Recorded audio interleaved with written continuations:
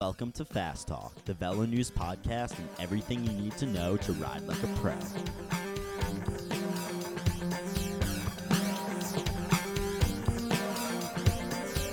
Happy New Year's, Fast Talk friends.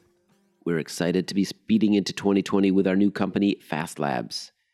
For starters, and due to popular demand, Fast Talk will now be a weekly show. Starting next week, you could expect a new bonus episode of Fast Talk. And these bi-monthly episodes will be a bit shorter than the traditional Fast Talk episode you're used to, but in them you'll find similar, detailed scientific physiology explanations, special interviews with your favorite pros, coaches, and experts, and we'll also regularly answer your questions. To that end, thank you to the listeners who called and left us a voicemail over the holidays. We'll be recording a special listener questions episode in the next week, so be sure to get your questions in as soon as you can. The number to call is 719-800-2112. Again, to call and leave a question for Coach Trevor and I, just dial 719-800-2112 and leave us an actual, honest-to-goodness voicemail. If we can hear you loud and clear in the message, we may include the recording in the show. Now, episode 91. The focus of this episode can be simply summarized in a single, powerful sentiment. There is great value in keeping track of your numbers, at analyzing the data you've gathered with your power meter, your heart rate strap, or other device. But if all you do is focus on the numbers and make them the end goal themselves, you're missing out on very critical aspects of your training. So the underlying message of episode 91 is simple. Think of the numbers not as the target or the goal, but as a tool. And what we will emphasize today are the many critical aspects of training and coaching that don't show up in the numbers. We will go beyond the numbers. Our primary guest is a very successful former professional cyclist turned coach, Julie Young, whose road racing career stretched over a decade with teams including Saturn and Timex. She continues to race today at a very high level across multiple disciplines, and is currently part of the talented team behind the Kaiser Permanente Sports Medicine Endurance Lab in California. We're also joined by Kona of the Cycling Gym, Coach Steve Neal, as well as Trek Segafredo's Ruth Winder, the reigning American national champion on the road. Now, set your preferred analytics software aside for a minute. Let's focus on you, your brain, and this moment. Let's make you fast.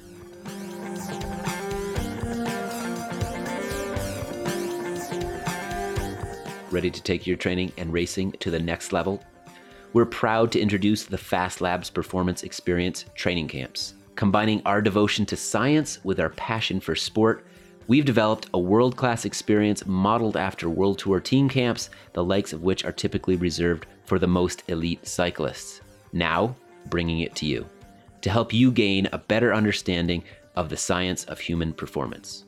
In partnership with the incredible staff at the University of Colorado Sports Medicine and Performance Center, we'll guide you through pro-caliber physiological testing, biomechanical analysis, and nutritional assessment. Throughout the camp, leading experts in sports science will present on the latest developments in their fields. Oh, and you'll also get to ride on the gorgeous mountain roads of Boulder with Coach Trevor Connor and myself.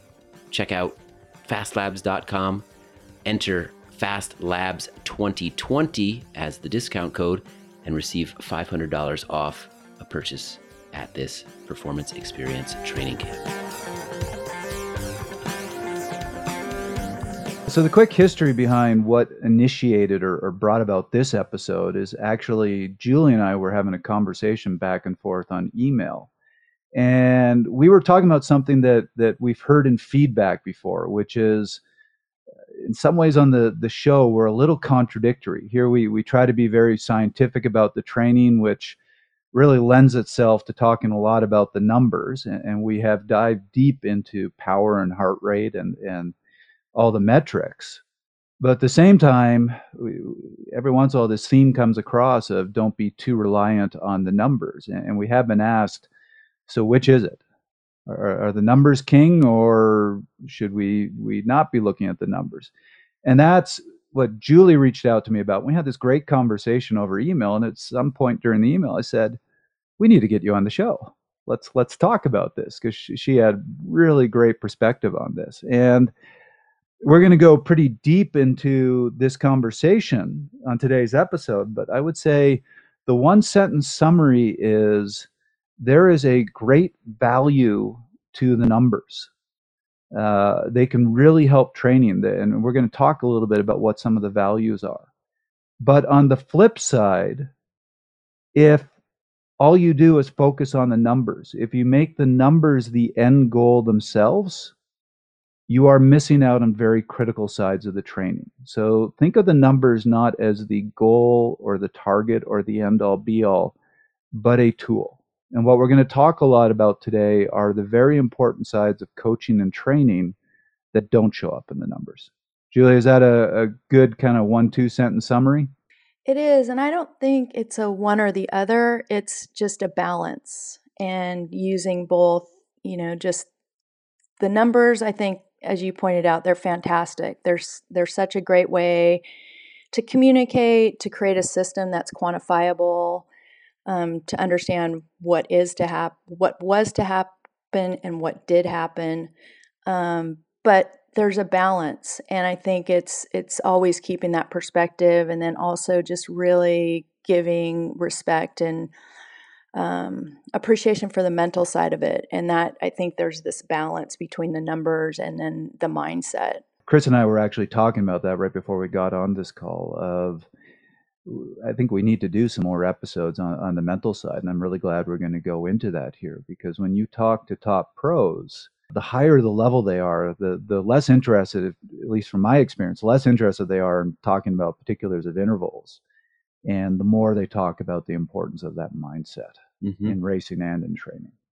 The amateur racer, perhaps because they don't have the time to focus on everything, so they focus on the things that are a bit easier to measure, and that's the power, heart rate, and it's just one of those things. It's like everybody's on power now, so that you have to focus there, and then you're forgetting 50% of or more, depending on your argument, of what it takes to be at your best. Well, before we dive into sort of the balancing act, the mental side of things, let's just do a recap of the things that numbers are great at doing, the value in using numbers. I don't know if Trevor and Julie, this question's both for you.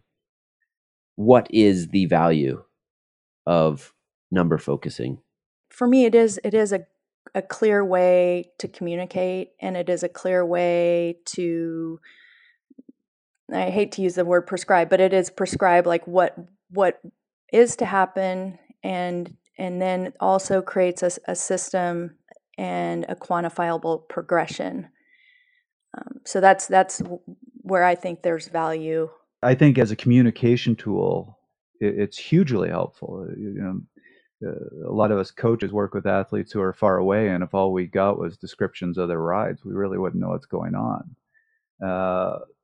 That said, this gets back to your balance. I've worked with athletes who record every single bit of data. They have multiple power meters, but I can't get them to write more than a 2-word description of their rides. And I find that equally as difficult to see what's going on, and keep telling them, I need the descriptions. I need to hear what was going on. So that again is about that balance. But I think the other things the numbers allow is analysis. It shows trends. It gives you targets for workouts, which can be helpful. And again, you have to be a little bit careful there. So there is a lot you can do with it. But Julian, one of the email conversations we had, you brought up something that I think was a fantastic point, which I'd love for you to expand a little bit on, is numbers are a fantastic tool, but they shouldn't be the goal. Can you talk a little bit about that? Well, I think you guys have really done a great job on this podcast of just trying to keep the perspective. I mean, I think we are so fortunate as cyclists to have power as our oftentimes our metric for training and those quantifiable targets. I think people have lost a bit of perspective on that, and I know you guys have mentioned this as well, but oftentimes, with the FTP test, for example, it becomes kind of a competition in and of itself, and the abbreviated FTP tests, and then these great power numbers. And I think people forget the whole reason we're trying to, quantify that number is so we can then develop good training levels or zones, however you want to refer to them. And I think people are kind of missing the point there that, this is not like the power number isn't a competition in and of itself. It's simply a tool. And we're kind of shooting ourselves in the foot when we're trying to, create a competition out of it, because we're missing those important ingredients in our training, which are developed based on those good training zones and that good data that's developing those training zones. But I also want to step back, Trevor, and I agree with you. I think a big part of this is the relationship between the coach and the athlete, that it can't simply be based on, analyzing the data that's in Training Peaks, because there's so much that can be missed. And I think it's really creating that relationship, that communication that allows you to fill in all the details around the data. Another question for both of you guys. What are some of the dangers of focusing too much on the numbers? Trevor? So I see two things here. One is some of the important energy systems to train take a long, long time to develop. And if you are watching numbers and looking for numbers to change, that can get very, very discouraging, because you can spend months training and really not see that much of a difference. As a matter of fact, in some of these numbers, I've shown this to people. I've compared my numbers back when I was a Cat 4, getting popped in Cat 4 races, to when I was racing pro. And the numbers really weren't that different. If you looked at those numbers, I didn't improve at all, but obviously there was a big difference in my performance. Mm-hmm. So I think if you are making the numbers a goal and you're training effectively, it can get discouraging because you're not really seeing the changes. Mm-hmm. Mm-hmm. Doesn't seem like you're making any progress at all. Right. The other thing, we had an episode about a year and a half ago where we had Dr. Butke on the show where we talked about ego versus task orientation, where ego is really focusing on how you stack up versus others, or even how you stack up against yourself over time, where task orientation is very much, what's the job I need to get done in order to improve my training? And ego orientation has a negative effect of, you can get easily discouraged. And when you get discouraged, you start wanting to quit. And my belief is, if you focus too much on the numbers as a goal, you become very ego oriented. You're needing to see that number change, and that gets you away from focusing on the task at the time, a task at hand, and focusing on what's my training plan, where am I trying to get to, the bigger picture. Takes you away from seeing the bigger picture in a sense, because you're so focused on an individual number that if you don't hit it, you get that sense of discouragement and you get off track. Whereas if you're stepping back and you have a list of 10 tasks that you must complete, and they're smaller bite-sized chunks, then you can slowly but surely work your way through that list. And Julie, sorry, we're stealing some of your thunder here, because these were points that you made in the email conversation. So do you want to expand on this? No problem. Yeah, so I think agreed that for me, again, the FTP tests are tricky, because it's a great way to create that measurement and that target. But I also think, to your point, Trevor, people are kind of missing the point that there's so much happening that we can't understand through those tests, like physiologically and metabolically, that the improvements that are happening kind of under the skin, we can't measure those in the test. And so, people, again, the power numbers aren't going to infinitely keep getting better. There's always going to be a ceiling, but it's the rider is becoming more efficient. There's less stress to the systems at those power numbers, and you can't quantify that in an FTP test. So I think, to your point, that's it's tough to just go off those numbers. And then I think we're probably going to talk about this a little bit later, but I agree, in terms of kind of the motivation and, ego versus task orientation, or, really trying to tap into more that intrinsic motivation, like, why are you doing this? And I feel like that is such an important factor in a really healthy relationship with athletics and the bike. So I think that's something really important to dive into. When we were talking with Steve Neal at the cycling gym, we asked him about this mental side of training and if he could see it in the software. What are elements of training that you think are really important that don't show up in WKO, don't show up on a graph? So, I use a lot of different kinds of software when I look at, WKO5 and Today's Plan and Exert, and I use them all with my athletes. And it's very interesting that, Exert can maybe even start to help us point out where a possibility of the mental side of things, or maybe the ability to suffer, is missing and might need some practice. So it's funny, I would have said that the mental aspect wasn't able to be seen in software, but I think we're starting to see that. I have used that software to compare different time trials or climbs or with athletes that have been in the same event, and it's kind of interesting when you see how they both do it. So, normally I would have agreed and said maybe this mental part doesn't show up in software, but I think it's starting to at least give us an insight. A lot of people use step tests in a variety of ways, and if you take a step test and put it into Exert, you can see that a lot of people finish one step before they could keep going. And even in race data, the same thing kind of. So that to me applies when you're riding hard with someone else. It's really a saying of can't or won't. I don't know where that, I can't remember the person who I learned that from. My friend always says it, and he always tells me he didn't invent it. But can't or won't is kind of an interesting thing that does show up in that software.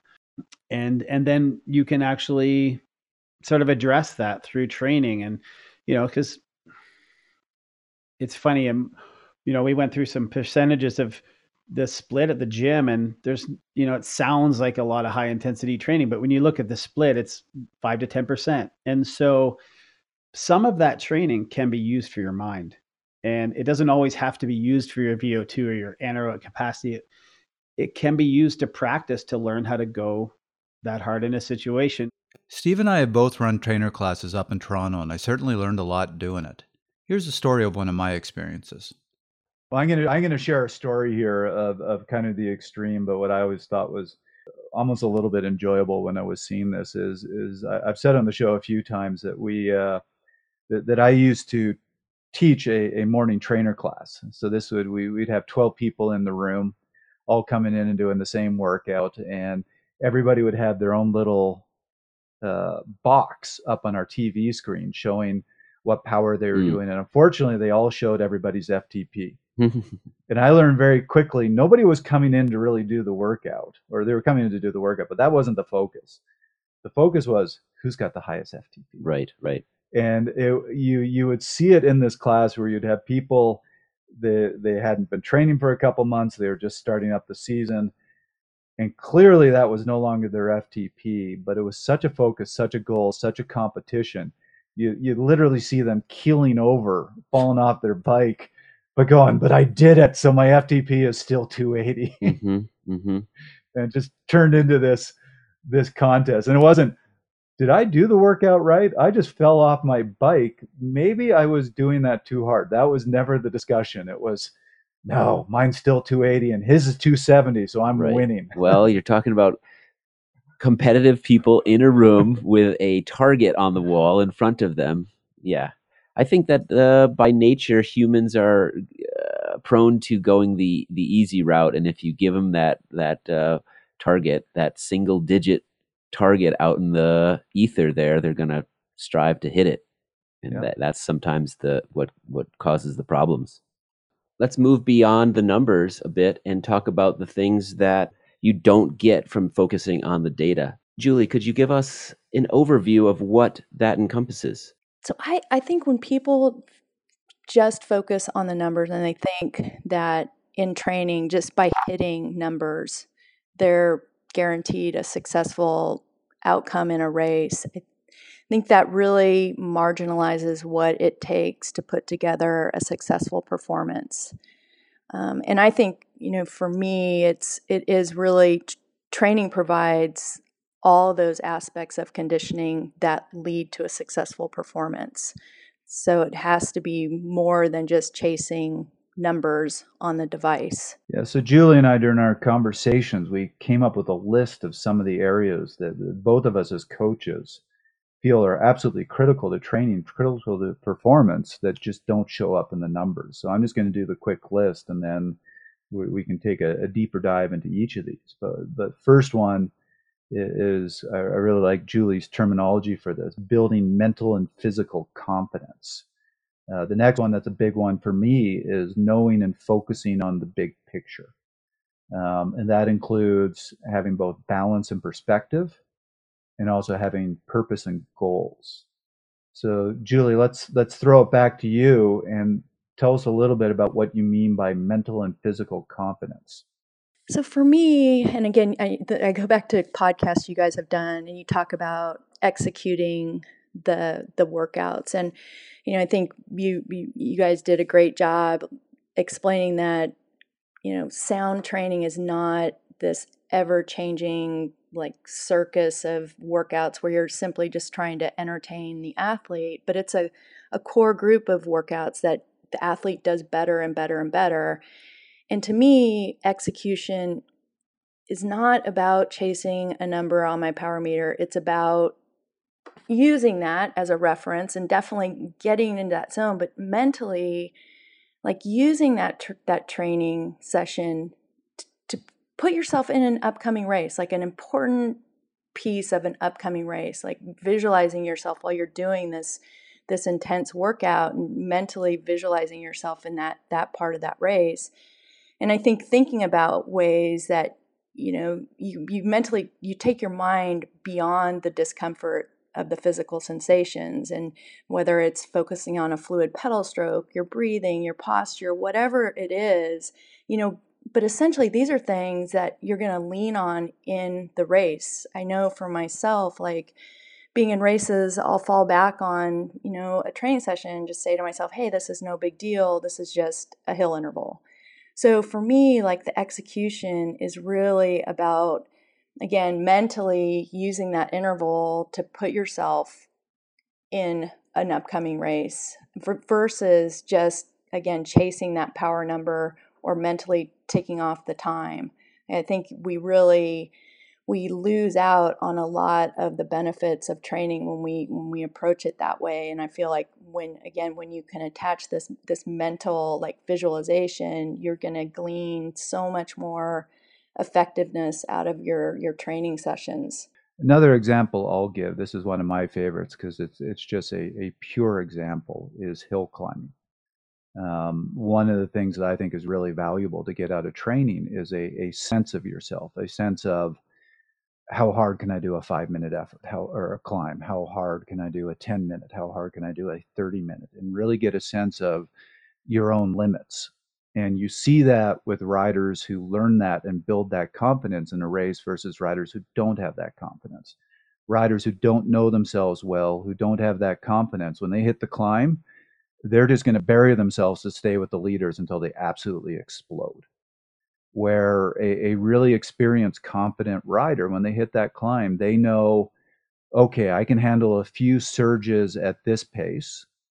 They know the line of, if I go over this line, I'm going to explode, and I'm going to avoid that as much as I can.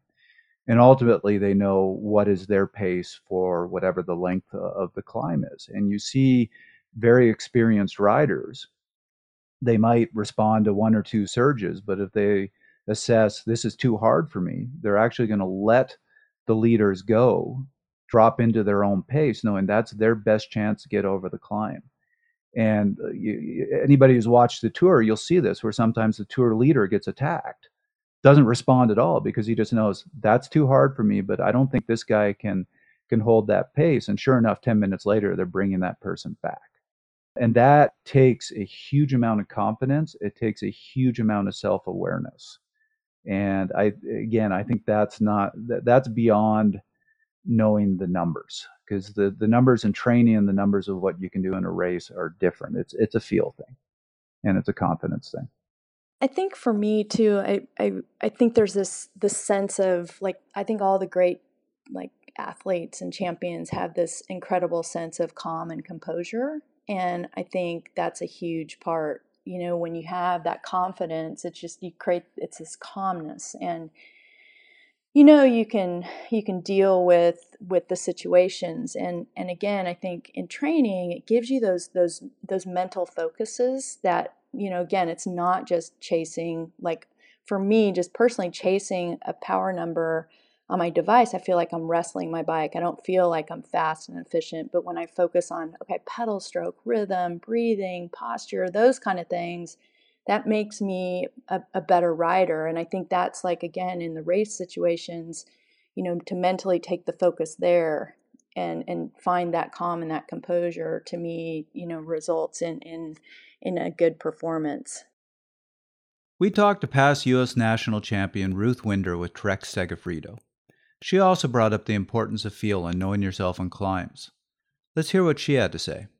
What things do you look for in your fitness or try to train that you feel are really important, but just don't show up in the numbers at all? I think that's just general feel. Like, I think I know how I feel when I'm going up a climb, and I know how I feel when I feel good, and I know how I feel when I feel bad. So I just guess I look for that, like, general feeling of, like, it's not hard, almost. I know if I ride at 200 watts and my heart rate's, 155 or something like that, then I know that I'm feeling pretty good. Like, that's a really good sign for me. So I do know you just use numbers. I did use numbers, but I don't know all of the numbers. But I know that those numbers, like, I feel good about those ones. So I do have like a kind of a middle baseline, but also just I know myself really well at this point. I've been racing my bike a really long time, right? And it's hard to describe, but like, when you feel good and when you don't feel good. And I don't need to look at my power meter to know if I'm doing that 200 watts at 155 heart rate. Like, I know how that feels before I even look down. Chris takes us back with a question for Trevor and Julie. So one thing I'm hearing from both of you as coaches is that you're not just physiologists, but you're psychologists in a sense. And I'm curious, in your particular case, Julie, are you comfortable in that role? How did you learn those tools to then deliver to the athletes you work with? Where does that come from? Is it purely based on your own experiences in racing, or are you studying psychology to then deliver the best advice to your riders and athletes? I think it's a mix. And again, for me, this is really about relationships and just really understanding the client athlete. I think that's, for me, probably the most important piece of this. Like Trevor had mentioned, it's hard. You can't just go off the data that's in Training Peaks. You have to understand the individual. And for the most part, the majority of my clients are busy professionals with families. They're pulled in all these different directions, and really understanding the dynamics of their life. So you really do provide them with a training plan that fits into their life. That isn't like they receive this training plan. It's like, oh my gosh, I can't possibly do this. This does not fit into my life. And so I think just really having that opportunity to create that relationship with the client athlete. And then you do really find yourself, like I joke, we don't make psychologists wages, but we're definitely, I feel like we're just as much psychologists as physical trainers. But I do think it is incredibly valuable. I'm in a master's program, so it is interesting too, just studying the psychological piece of sport and being able to apply that. So that's super fun. I still feel my biggest failure as a coach was many years ago, where I was, as a coach, a little too focused on the numbers and that perfect execution of, not going to say that because we're talking about execution is a good thing, but I was trying to absolutely perfect this one athlete's training, but I was trying to perfect it more on the number side. So I wanted a certain amount of volume each week. I wanted a certain TSS. I wanted intervals at a certain power number. And in the particular case of this athlete, we saw a lot of improvement. And halfway through the season, he gave me a call and said, you know what? I'm in my 40s. I'm a dad. I have a life. Leave me alone. And well, this is working. I'm learning to hate the bike. Mm. And it was a real eye opener for me of I completely forgot about the person here. It's funny you say that, Trevor, because I thought about this. Like, you know, I'd see these training plans that were put out by some coaches, and you know, I thought to myself, gosh, I don't know if I trained that hard when I was training for world championships, you know? And I think there's there's this like physiologic ideal, you know, like kind of the textbook. But then I think, does the athlete have the emotional or mental capacity to tolerate that training? And, you know, maybe they do for whatever, 3 months or 6 months, but then I just can't, you know, like in most cases, it probably leads to burnout. And again, I think with the majority of folks I train, like I think it's harder than being a professional athlete because they do have all these other stressors in their lives that just bleed over. You know, there's not this hard stop when they walk out the door of the office. So they're contending with all these other demands on their energy. And, you know, I just I'm in such admiration of these folks that I train, that they have the energy, you know, to do this. But again, it's keeping that balance, like not making this feel like another job to them, but making it like we're riding bikes. It should be fun. It should be this positive outlet. And I think keeping that balance again of, okay, what is that physiologic ideal with, like, again, what each individual can mentally or emotionally tolerate, I think is important. You know, this was something I was taught and took me a long time to understand from my mentor, Glenn Swan. His training was very, very simple. We had a Tuesday night training race that lasted about 50 minutes. We had a Thursday night time trial. During the season, he would then race on the weekends. During the bay season, he would just go out and do long rides on the weekend. And all his other riding was just super easy. This is before I had heard about polarized training or really understood any of the concepts of training. And it just floored me because this guy was a multi-time national champion. He destroyed all the local races. And you look at that and go, that's really not very hard training. And I asked him about it. I said, how are you winning? Because everybody, it seems like a lot of other athletes here are training much harder. And he goes, that's half of how I'm winning. I show up on the weekends fresh. They show up on the weekend chronically overtrained and tired.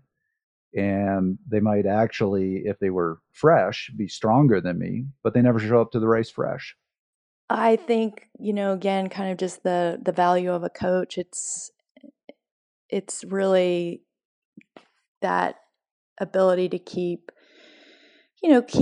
reminding the athlete of that big picture, the perspective. And I think the rest part, and you guys have talked about this at length, but that is the toughest sell, is just convincing athletes that rest is training. Well, it's again, where's the mental focus? And if you are a racer and you're focusing on, and you have races that you're targeting, but you're either consciously or subconsciously making the numbers the goal, you end up ultimately making some interval session on a Wednesday night your target that destroys you. And then when you actually get to the race, which you claim is your target, you're too tired. Mm-hmm. We did a really good job having a discussion about the dynamics of coaches and athletes and the psychology of that relationship with Neil Henderson and Rebecca Rush. For those that want more about that conversation, check out that episode. So, Julie, let's dive a little bit deeper into that question of what all good coaches know about the mental side of training. It's understanding each individual athlete. And I feel, you know, everybody operates from probably like different norms in terms of, you know, what their motivation is. Is it a little bit intrinsic, more extrinsic, little extrinsic, more intrinsic? But I do feel that. Now, what do you mean by intrinsic and extrinsic? Intrinsic meaning it's something more internal, something more like what you're driven by, something it's important to you, versus extrinsic maybe just like, I don't know, maybe kudos on Strava. I don't know. It's maybe something like that, like more the social accolades, I guess, would be considered more the extrinsic. but anyway, I just think if an athlete can tap more into that intrinsic, like why, like, and for me, it's like that idea that I think cycling is such a great outlet, whether we're in a profession or whatever our walk of life, that it's that thing that we own. And, business, I think, is blurry, and other people's decision or indecision can often like skew outcomes. But I think like having the bike is that thing we can still own. And it's like we go work, we train hard, and we see these results. And, I think the bike is this opportunity to like constantly challenge ourselves and continue to learn and improve. And so I think like having that kind of approach, that perspective, it keeps the bike really healthy. I also think like having different goals. So it's not just podiums, but there's different goals along the way. So sometimes people refer to like process goals, where maybe we focus on doing our training better with better intention, better execution, that sort of thing. Performance goals. So like, for example, a cyclocross race, we think about, okay, each lap I'm going to ride it better, smoother, better, better technique, strategically ride it better, tactically ride it better. Those intermediary goals that, if we really put the focus there, the results happen, and it takes the pressure off. I also think like if we can think about races more as just these wonderful feedback mechanisms, like there's nothing better than racing to give us that great feedback. I think it's the best way to learn. And, I think it takes the pressure off, because in a race, like the best way, when you try, you learn. And I think just keeping it that way, that there's no failures, but I think sometimes like we can learn much more from a disappointing performance, and that can fuel the motivation much more than a good performance. So those are some things that I think about. And then I also think, again, kind of goes back to just better understanding each individual and kind of how they tick, and kind of back to our initial conversation of trying to find this balance between numbers and maybe going more by feel. I have clients that don't want anything to do with data. They simply want to go off perceived exertion. Then I have the other extreme of, often use like a software engineer who I work with, and their whole life is about data, and they bring that to the bike. So I think in both those cases, trying to help those athletes find more of a middle ground. Like for the perceived exertion athlete, like there are great times and places to incorporate more data, like on those structured workouts, give you more the numeric target. And then, for that software engineer, try to help them, encourage them to divorce themselves from the data on those endurance days and just go ride your bike and have fun and make it an adventure and go explore. And so just trying to kind of bring each person to more of that middle ground. I have an athlete that's absolutely obsessed with the numbers. I kind of fight them a bit to get them to be a little more, let's go on feel. Let's not be so focused on the numbers. Where Chris can tell you, who rode for years without a heart rate or power.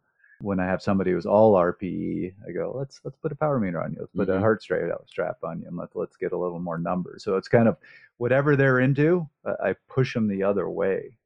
And it's I like the way you put it. It's find that balance. When you're working with somebody and you're setting some of these goals to help motivate an athlete, you want to set up goals that are attainable so that they're set up for success rather than setting somebody up for failure time and time again, because successes bring about confidence. And I wonder if you're working with somebody who's maybe new to the sport, you set goals that are relatively achievable so that they gain some confidence pretty quickly, and they use that to sort of stepwise progress in the sport. But as somebody that's at a more elite level, you might create goals to motivate them that are a little bit more difficult to achieve, to give them something to strive for.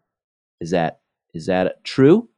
I think it's a great point. And I think in both cases, you obviously want to create those goals that are achievable. So, but yeah, I think that's true. And it's finding that balance of like where how far can you stick the carrot out? But also, even for the elite athlete, making sure like they're super honest with evaluation of their performance, because I still think that's really important. I know for myself when I was racing in Europe, I maybe almost to a fault, like my whole like career, I felt like it was more important to feel like you left it all out there. And I feel like in that way, like the results came. But I think having that willingness to just leave it all out there, and like in a performance when you're in a pivotal section of a race and like maybe a little doubt creeps in and you run through that doubt as opposed to running away from it.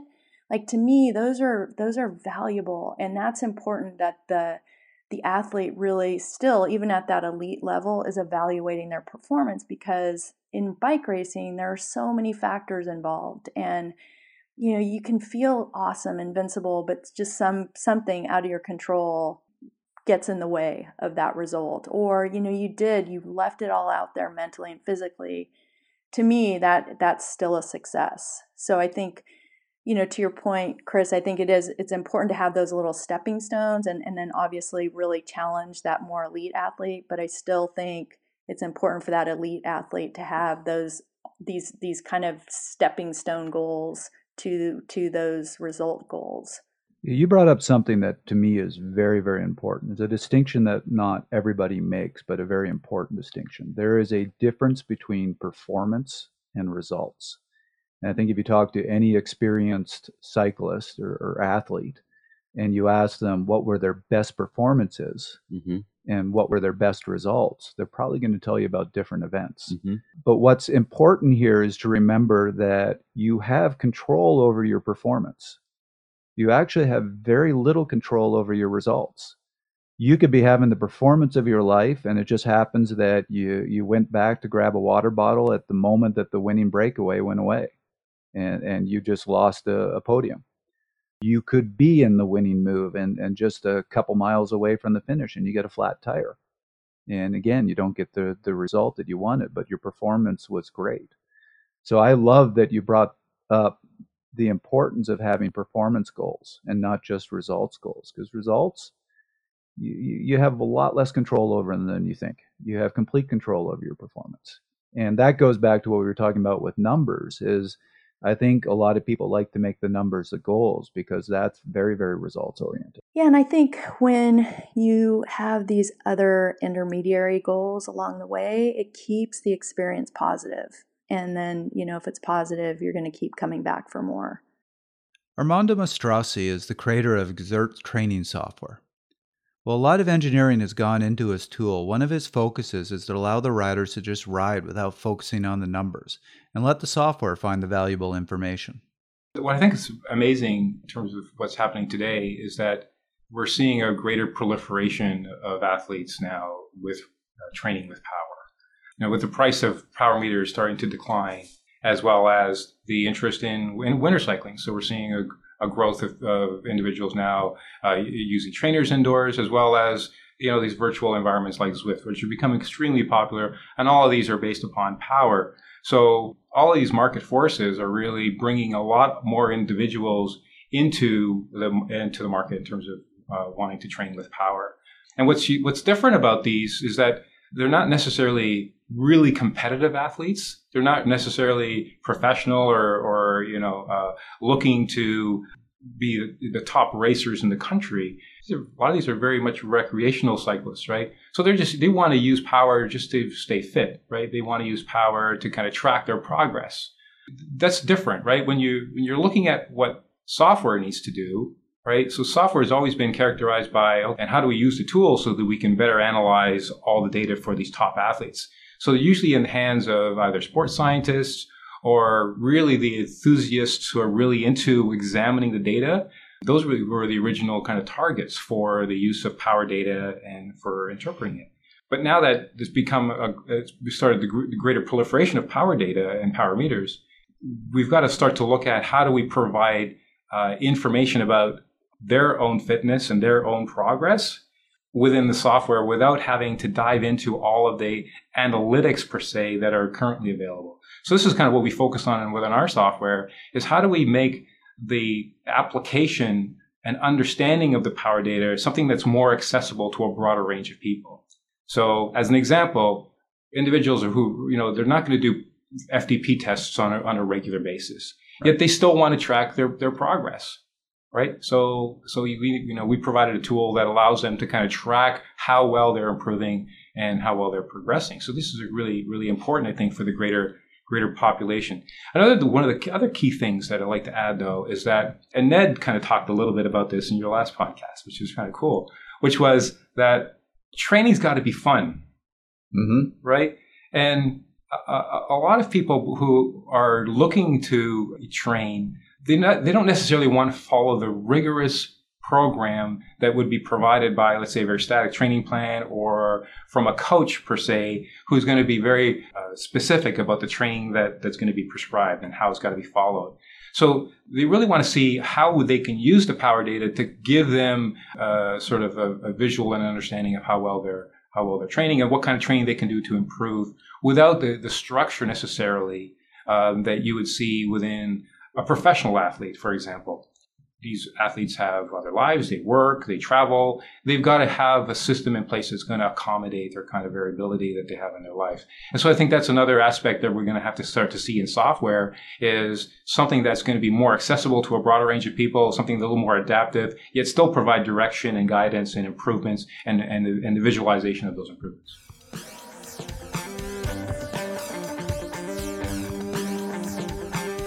So, Chris, we are growing. We're expanding. We are no longer just Fast Talk. We are now Fast Labs. That's the new business. And part of the reason for this different name is we want to offer camps here in Colorado, here in Boulder. And we are partnering with CU Sports Center. That is one of the top facilities in the world when it comes to bike fit, physiological testing, coaching, all these different services that are normally just reserved for the best of the best, the elite. So if you're as excited about these camps as we are, go to our website, www.fastlabs.com. Check us out. We have 3 camps in 2020. One the last few days of April, first few days of May. One in June, and one in August. Check out fastlabs.com. Enter FastLabs2020 as the discount code and receive $500 off a purchase at this Performance Experience training camp.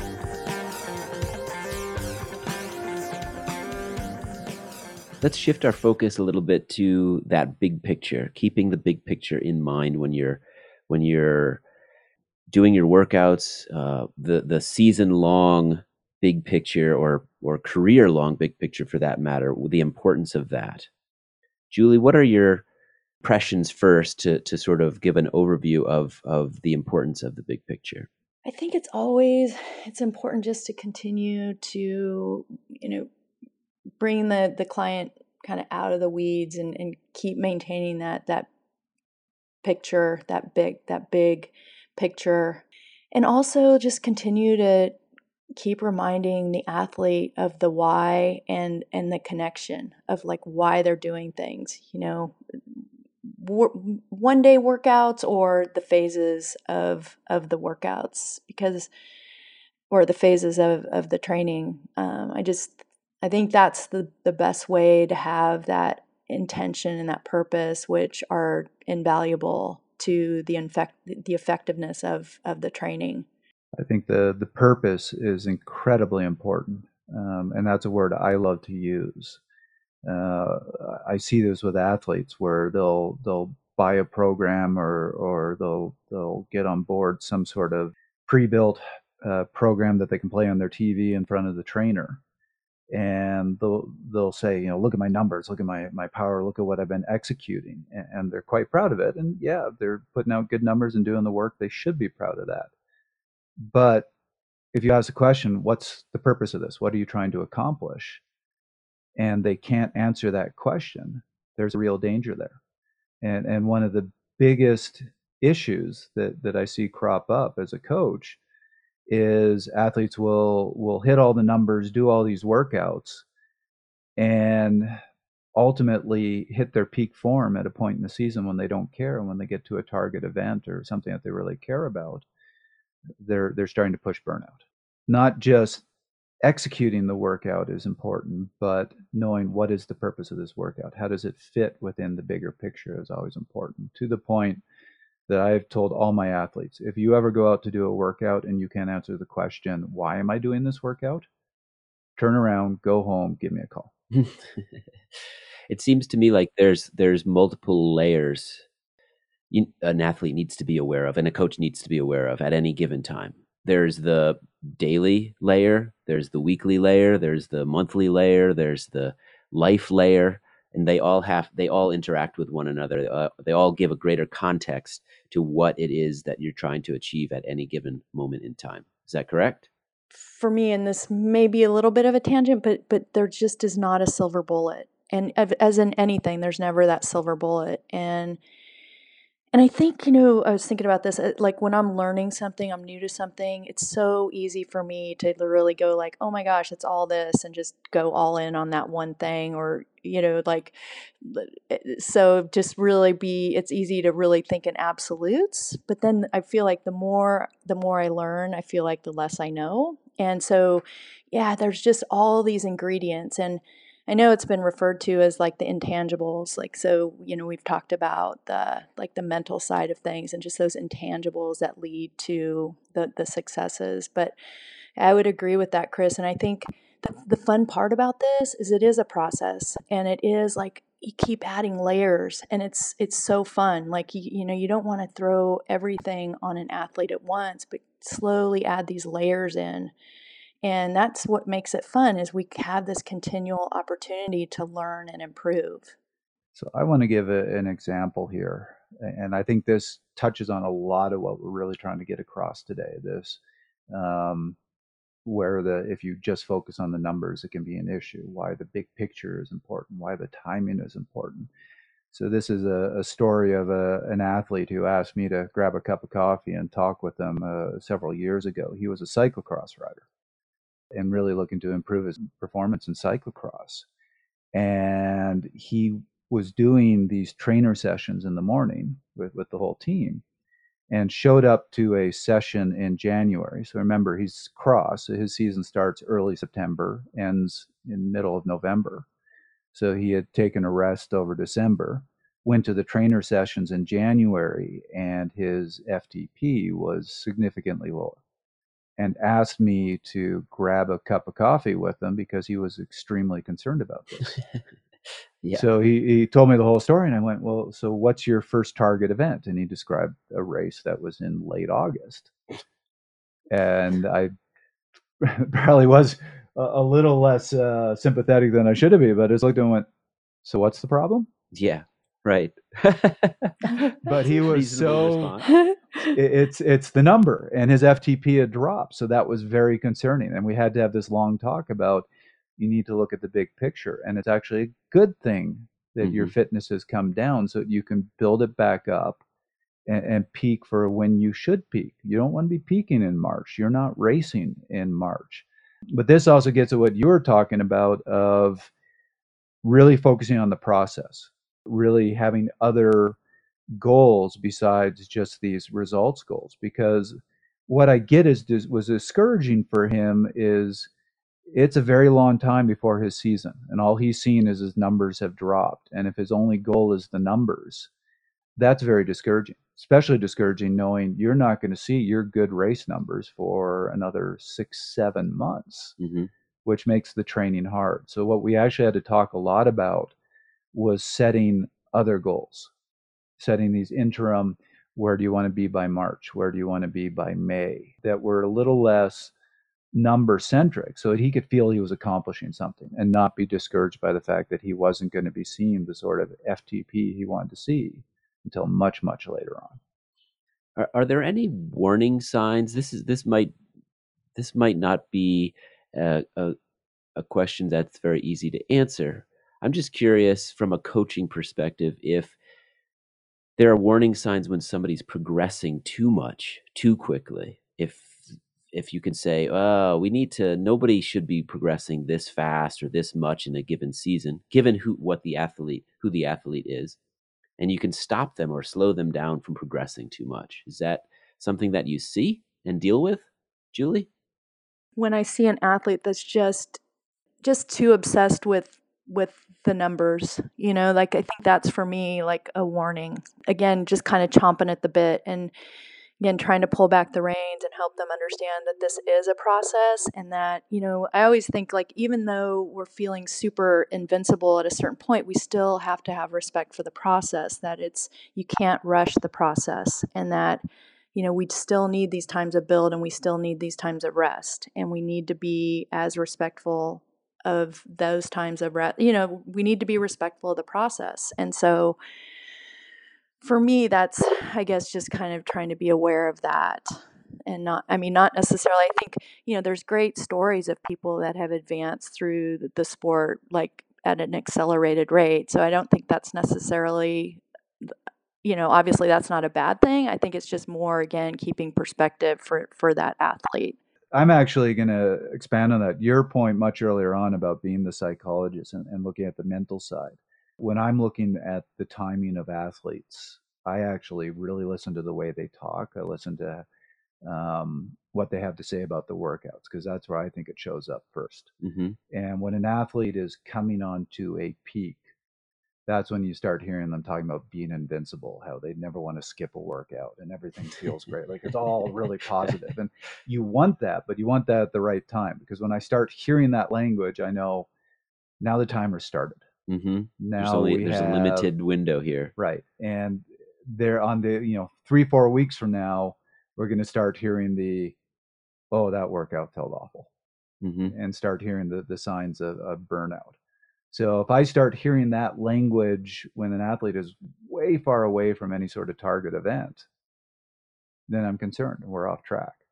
When we're far away from any target events, the language I want to hear is, yeah, things are going well. I don't feel tired or really off, but I just kind of feel flat. I'm getting the workouts done. It's pretty good. If you ask me to take tomorrow off, whatever, you just want this kind of calm, steady. And you want that, now I'm going to crush it, I feel invincible feeling very close to the target event. I actually just had that with an athlete this year, and I hope he doesn't mind too much. I won't use his name, but use him as an example because we've been talking a lot about this lately. So he is a cross rider, but he also does a road season, and he had some good form in the summer. But when we got to early August, his target cross races were middle of October, actually right when we're recording this right now. And beginning of August, I said, okay, we need to back down. Like I want you off the bike for at least a week. And then we want another week of just riding easy. I want to take all that top end off of you and then rebuild so you hit the timing right. And he wouldn't do it. That week that I went him off the bike, he was getting calls from friends. Oh, I know I was supposed to be off the bike, but my friends wanted to ride, so I went out, and look how badly I crushed them. And then the following week when we tried to get back into it, it was the same thing. He kept going out with friends, and I kept saying, you are not backing down enough. I need you to back down more. And he was just feeling so invincible, he wouldn't do it. And finally, we had the conversation. I said, I am concerned. We didn't get the back down that we wanted, and you might not last to your target races. But at this point, we have no choice. So we're going to move ahead. And sure enough, the races in September, he was killing them. He was winning the races. He was flying. But now that we're at his target events, he is burnt out. I wonder, Julie, you've mentioned a person's why multiple times now, and I wonder if you could dive a little bit into that and talk about what you, in an ideal world, what is the why, and what are some of the, when it comes to someone's why, what are the ones that you don't want to hear? For me, it just generally goes back to that motivation. Like, really, why are they initially doing it in the first place? And again, I feel like if it's more internal, it's important for them personally. and they're having fun. I think like you're always going to succeed when this is a fun. I mean, there's certain days that aren't so fun, but for the majority, it's fun. Like that to me is a positive why. Also, like I'd mentioned, just having like using the bike as this opportunity for self-challenge and this opportunity that you can continue to learn and improve. And it's more of an internal personal motivation as opposed to, again, like, just doing things to put on social media or get the exposure socially. So I think it's just like that when we can really tap into that intrinsic, it stays positive. I really believe in those situations, athletes thrive and succeed. I think that's critical just because of what we talked about earlier, which is if you are training right, there's going to be extended periods of time where if you're just looking at the numbers, you're not going to see a lot of changes. And if all you want is those quick social media hits or to post something showing some great result, it's going to be very discouraging. Where if you have what you're talking about, these intrinsic motivations, that's going to get you through these extended periods of time where you're not going to see numbers. You're not going to see those really exciting, wow, did you see that workout moments? Yeah, that comes back to perspective and knowing that you're doing this for fun. For the most part, we're talking about non-professionals here. So it's not about a paycheck. It's the whole reason for you doing this is fun. And fun could be from results. It could be from just improvement. It could just be from the joy of being on a bike or racing against people or the community of it. But you have to keep that perspective about what it is that keeps it fun. Well, and I think too, again, kind of back to the majority of the folks I train, these busy professionals, it's to me, the bike is an escape. I think it's like, and I think that's why I really still love like structured workouts is because, when I'm on my bike or, when clients are on their bike, like they're focused on that. They're not focused on the emails or the business projects they have to do when they get off the bike, but you're really present and focused. And so for me, like I think the bike is a great escape and I think it provides as much mental health as physical health. There's nothing better than after a rough day of work, I just come home and just getting on Zwift and turning the brain off and just pounding out a set of intervals. And half the time I look back, when I have this experience, I look back and go, well, that was a stupid set of intervals. Boy, I needed that because that was a rough day at work. Yes. Exercise is really, really good medicine. Yes. And I think, I don't just to not go on and on here, but I think, again, just big picture and the, I think, I don't know, Trevor, if you have this situation, but oftentimes I'll have people say, hey, I want to get ready for this event in 3 months. And it's just like, oh, that kind of like, I feel like I get hit in the gut, because it's just, I think trying to help people again, appreciate that this is a process and that it's like a consistent investment. And that's where they're going to reap the greatest benefits. And so, trying to convince people if they're willing to do the year-round training that each phase has a specific objective. And we talk about like off season, or I guess it's now called transition season. And again, to me, it's not just the physiologic adaptations that are happening during that period. It's the mental regeneration and like really taking that time to, like, I think, for me, like when I would come off, like we'd be finishing world championships and I'd give myself like 6 weeks and I'd just go, run or totally mix it up. And it was the mental regeneration that was as valuable as what we were doing physically during that time. But I think, each when you train on a year-round basis, you really have the luxury of having these specific phases that, can have this specific focus where like the off season is more that free flowing, kind of go have fun endurance work and then some structured work in the gym, which provides mental and physical variety, versus and trying to create like have the training feel more like a lifestyle as opposed to if, someone hires you for 3 to 6 months, and you're just, oh, it feels like this terrible cram session. And then people don't get that sense of really what it feels like to make training feel more lifestyle and sustainable versus like this big cram that often leads to burnout. There is only so much you can do in 3 months. Right. There are improvements, which are really your biggest improvements, which take years. They're very, very slow. You don't even notice them until you look back over a few years. So I agree with you. If you go and hire a coach and say, I've got an event in 3 months, get me on my best form for this, the proper answer from a coach is, I can get you on the best form that you can do in 3 months, but it's going to be far from your best form that you're capable of. It's interesting. We're sitting here, and I think the three of us are essentially lifelong athletes. Right. But not everybody is. Some people dabble, some people find it late in life, and some people it's just a distraction. Some people just don't have the time. So it must be challenging working with people in a not in a bad way, but just challenging because people do want this. Oh, I'm new to this. Make me better now type Right. mentality. And there's only so much you can do. And if you're a lifelong athlete, you understand that. If you're a coach, you understand that. But a lot of people getting into a sport for the first time or just dabbling in it probably don't understand the length of time, especially, correct me if I'm wrong, but cycling seems like takes a lot of time, both on an annual basis, but just throughout life to develop the muscles, the physiology, the know-how. I would say one of the biggest mistakes that I've seen in athletes, especially when they're very number focused, is they don't understand this lifelong concept. They don't understand this long-term commitment.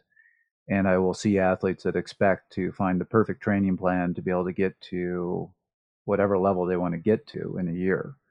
And when that doesn't happen, they get frustrated. And you see them year after year after year just completely change up the training or change their coach. And they never really get anywhere because they're never making that long-term commitment to exactly what you're talking about, Julia. It's doing that time in the winter to slowly build that more structural aerobic side. Looking, being more intrinsically motivated and being okay with doing a lot of work that you're not going to see the gains from in a while. They want numbers, they want immediate, they want it now, and when they don't get it now, they're going to find that coach or that perfect training plan that's going to give it to them, and they're just constantly changing things up and really never, they just end up spinning their wheels. There is a lot of immediate feedback needs out there in terms of people that thrive off of encouragement in those bite-sized chunks, but constantly, if that makes sense. I often think that just reminding folks, like, training's like, it's like anything else, any other, thing that we're trying to master in life. Like it is a process, and it just takes time and patience. But again, the best way to approach it is that you love it for what it is, that you're not just always rushing towards some end point, but you just love it for the value it brings to your life on a daily basis. Yeah. So again, I always kind of think about that. It's like, gosh, it's like everything else in life. It just takes time. So Julie, correct me if I'm wrong, but I think you're a fan of Fast Talk. So you do know that at the end of each episode, we like to give our guests and ourselves 60 seconds each to recap the show, give people take-homes that they can walk away with. So, Julie, I'm going to start with you. What are the most important things that people should take from this particular episode? I am a fan of Fast Talk. Yeah, thank you. And for me, it is it's perspective. And I think as a coach, trying to constantly help my clients maintain that perspective, and that, again, we all kind of operate from different norms in terms of data or not data, but just understanding there is a balance to it, and that in my experience, having successful, events or race performances is much more than just simply chasing a power number on my device during a training session. It's mentally connecting the dots of why I'm doing that particular workout, and then again mentally placing myself in that event where I feel like I get so much more effectiveness out of the training. I think it's also really valuable to oftentimes just keep reminding yourself why you're doing it. Like why is it important and valuable for you, and keep it positive, and that it's an opportunity for self-challenge and the ability to learn and improve. And also it's like we're riding our bikes. We should keep it fun. Trevor, what do you think? Oh boy, there was so much in this episode that was great. It's going to be hard to boil this down, but I think I'm going to go with an analogy, and please understand I do not have a business degree. You hear about these businesses that get obsessed with their quarterly numbers, and every quarter it's just about giving good numbers so that they look good. My understanding is that's not in the long run a healthy way to run a business. It's not that the numbers are bad. You need to watch your numbers. Numbers are very important. But when you obsess over them in the short run, your business gets unhealthy. The healthy businesses are the ones that have a purpose, a long-term goal. And sometimes that even means in the short run, the numbers are going to get bad, but knowing that they're heading in the right direction. So I see training very much the same way. Businesses need those numbers. Numbers are very valuable. But if you just focus on them in the short run, you get in trouble. Chris? Well, I think I want to make two points. First of all, I like to think of the multiple layers of training in terms of the chronology, but also in terms of complexity in a sense. You've got daily workouts, you've got weekly goals, you've got monthly goals, you've got target races, and all of these factors and things that you're doing kind of work in an, I kind of hate to say it, but an ecosystem. It's a buzzword these days, but they all have to be taken into consideration when you're thinking about that big picture. And it sounds like it might be complex, but that's why you just need to step back and take a long-term view, a wider view of where it is you're trying to get to. I think that also feeds into my second point, which is keeping a good perspective on your why, your purpose, your motivation. There's a spectrum here. There isn't so much a black and white distinction to be made between healthy reasons and unhealthy reasons. Context certainly matters, but you can have positive reasons, joy, the pursuit of excellence as your motivators, or you can have somewhat negative motivators like peer pressure or pressure from a parent or coach or things like that, or just this, I need to gain self-worth, so I need results. Keeping that on the healthier side of things is extremely important, and something you should always be considering when you're thinking about that layers of training.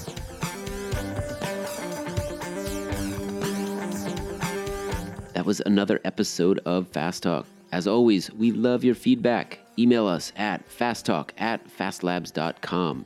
Subscribe to Fast Talk wherever you prefer to listen to your favorite podcasts. Be sure to leave us a rating and a review.